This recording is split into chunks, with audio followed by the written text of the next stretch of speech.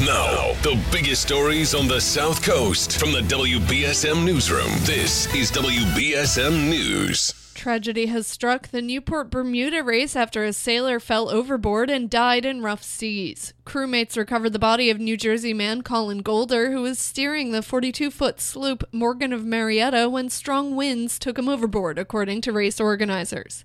It happened around 325 miles from Bermuda, nearly halfway through the 635-mile course. Around 185 boats left from Newport on Friday, but hit bad weather this weekend that took several boats out of the running. Typically held every other year, the Newport Bermuda race came back this year from a 2-year pause due to COVID. Professor Ken Manning, head of the UMass Dartmouth Political Science Department, is already drawing some conclusions following the first 3 hearings of the Select Committee investigating the January 6th attack on the Capitol. Manning, speaking on WBSM's Town Square Sunday program, says what happened during the days and weeks leading up to the attack was worse than Watergate. The Trump situation involves undermining the outcome of a legitimate election.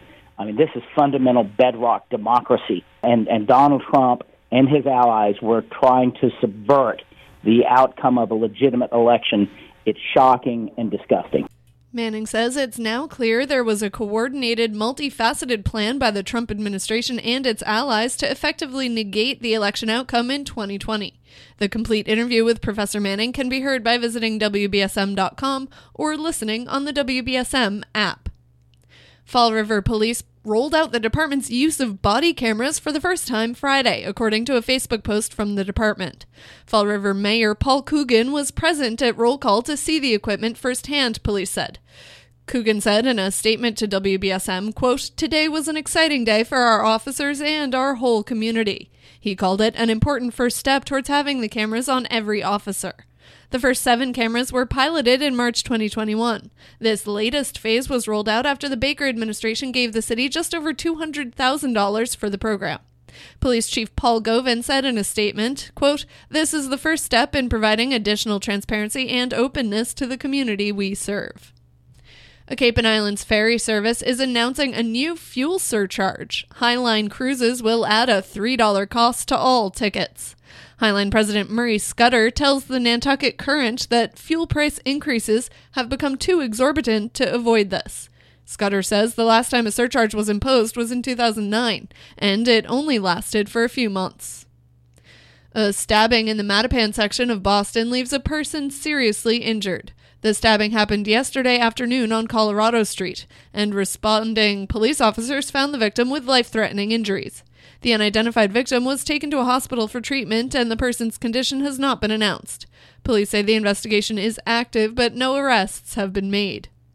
And the MBTA is reducing subway service on the red, orange, and blue lines because of Operations Control staffing issues. The weekday train frequency has been reduced on the T service because of a recent demand for safety improvements by federal regulators.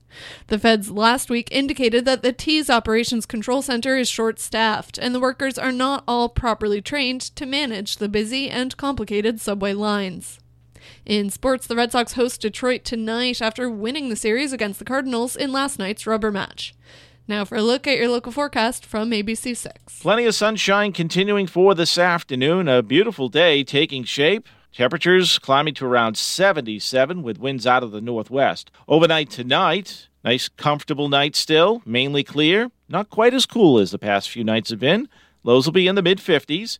And for tomorrow, another great day. Sunshine with a few clouds and highs again in the upper 70s. From the ABC6 Weather Center, I'm meteorologist Bill Guile on New Bedford's News Talk Station, 1420 WBSM. At the moment, it is 64 degrees and sunny. I'm Kate Robinson for WBSM News. Stay up to date with New Bedford's News Talk Station, 1420 WBSM, and get breaking news alerts and podcasts with the WBSM app.